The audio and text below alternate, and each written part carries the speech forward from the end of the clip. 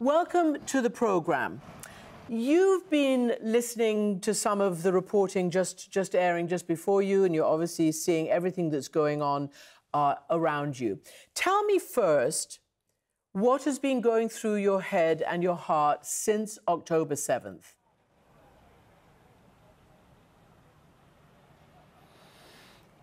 Well, since October 7th, everything has changed in some ways, and in other ways, everything is, my worst fears are coming true. As you mentioned, I fought in Gaza in 2014. That war was also preceded by a horrific terrorist attack, just like we saw on October 7th. 3 Israeli teenagers were kidnapped and murdered, which led to a... Oh. Don't worry. Sorry. No worries. Which led to a horrific, which led to the firing of rockets, a massive crackdown on Hamas in the West Bank, and firing of rockets, and then a ground invasion. The images that everyone is seeing, that I'm seeing, remind me very vividly of that fighting, and frankly, it's my worst fears because. Many people, colleagues in the Israeli peace camp, in the Israeli anti-occupation camp, have been warning for so many years, saying that there is no military solution. We can't just manage the conflict and maintain a very, very brutal military regime of control over Palestinians that actually plays into the hands of Hamas and plays into the hands of these murderous terrorist groups.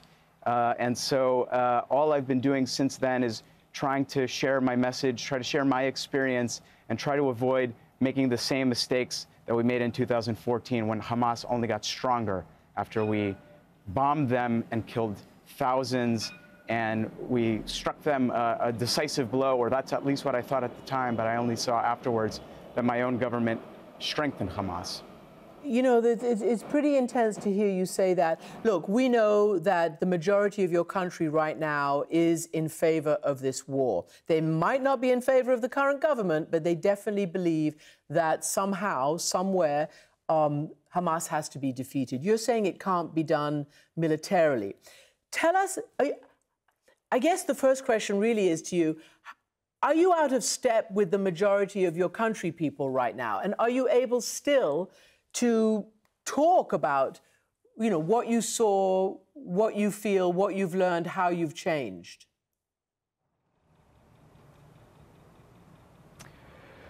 Yeah, well, I'll add, you know, I'm not a pacifist. I believe that Israel has the responsibility to defend itself against Hamas, and of course, that includes military actions. But I think that right now in Israeli society, there's a debate going on as to whether this war that we're fighting should be against Hamas or should it be against the Palestinian people.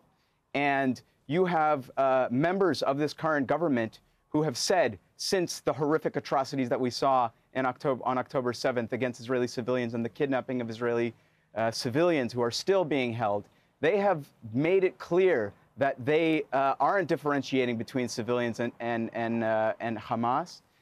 Even last night, a senior member of the coalition, on Saturday night, senior member of the coalition, a member of the cabinet, Bezalel Smotrich, the finance minister and the minister overseeing the West Bank in the Ministry of Defense, said that he doesn't really see a big difference between the Palestinian Authority and Hamas.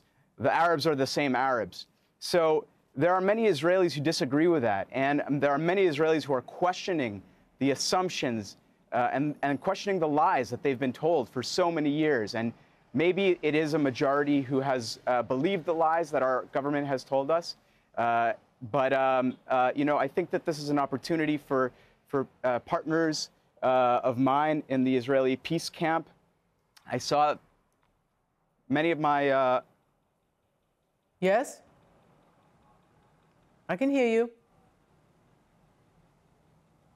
Let me ask you another question, Benzi. Let me ask you another question. Okay. Benzi, your line has dropped. We're going to redial you, and we're going to bring you back. We're going to bring you back, okay?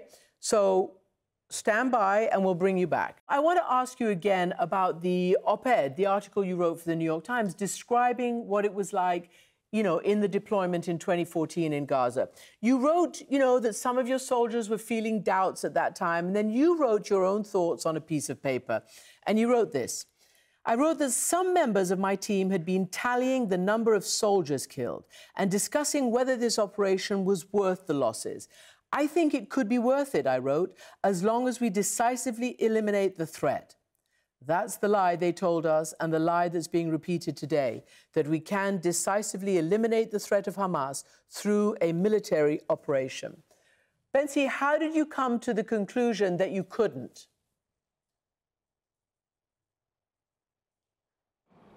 Well, you know, one of the voices that I've listened to over the years and I've been convinced by is not just the voices of human rights activists, but also the voice of the former head of the Shin Bet, Ami Ayalon, who's the top counterterrorism expert and for 4.5 years in the country. And he said this openly. He said the only way to decisively defeat the terrorism that Hamas represents is through creating an alternative and creating hope. And that means working towards a political solution. And our current government has been fundamentally committed to opposing a political solution and to preventing the creation of a Palestinian state and preventing Palestinian independence. So therefore, that's why I realized that a military alone will not defeat Hamas.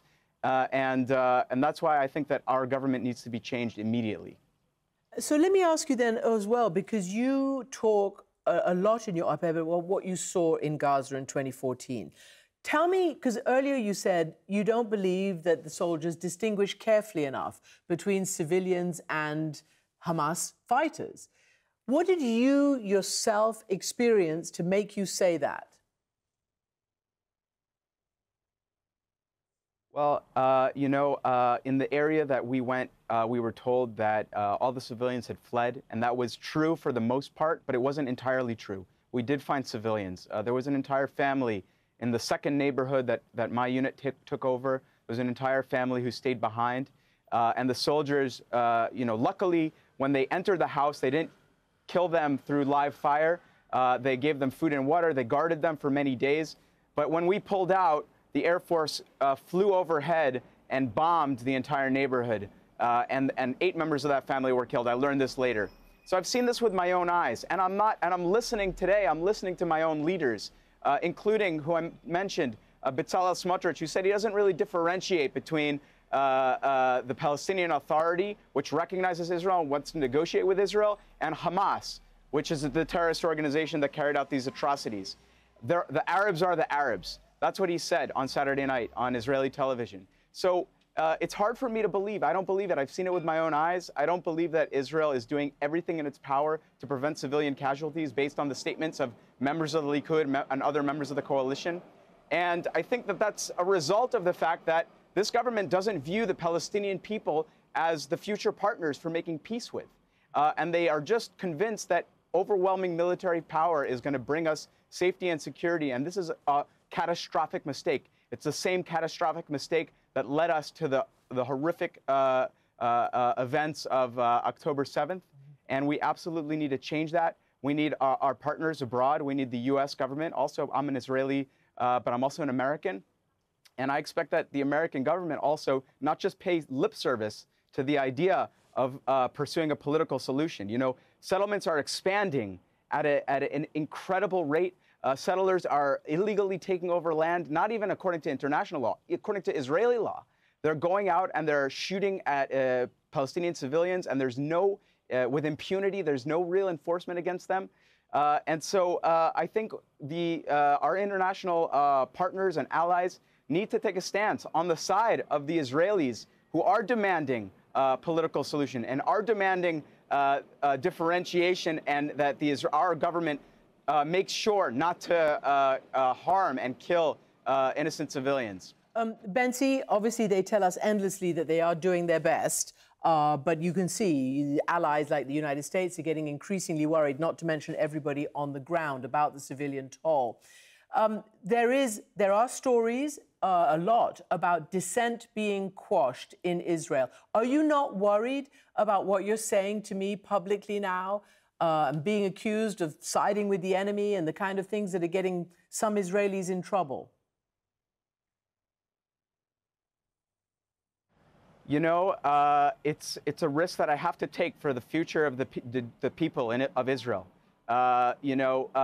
Siding with the enemy would be ironic for my government to accuse me after my government, in order to prevent a Palestinian state, actually facilitated the transfer of hundreds of millions of dollars to Hamas and preferred to bolster Hamas and to delegitimize the Palestinian Authority and Palestinian human rights organizations. They designated Palestinian human rights organizations as terrorist organizations. They categorized Palestinian diplomatic initiatives as as diplomatic terrorism. But Hamas, they facilitated the transfer of hundreds of millions of dollars. And they also crushed Palestinian hopes of independence, which also fed the fuel of Hamas, because that's what Hamas is, the enemy of peace. And when our government committed itself to preventing a peace process and preventing negotiations, they were actually helping Hamas. Benzi Sanders, thank you very much. And what you've just said has been confirmed by very many people. And obviously, we know that governments were encouraged to try to make Gaza and Hamas sort of economically okay, thinking that the threat had subsided. But clearly, we know that it had not. Benzi Sanders, thank you very much.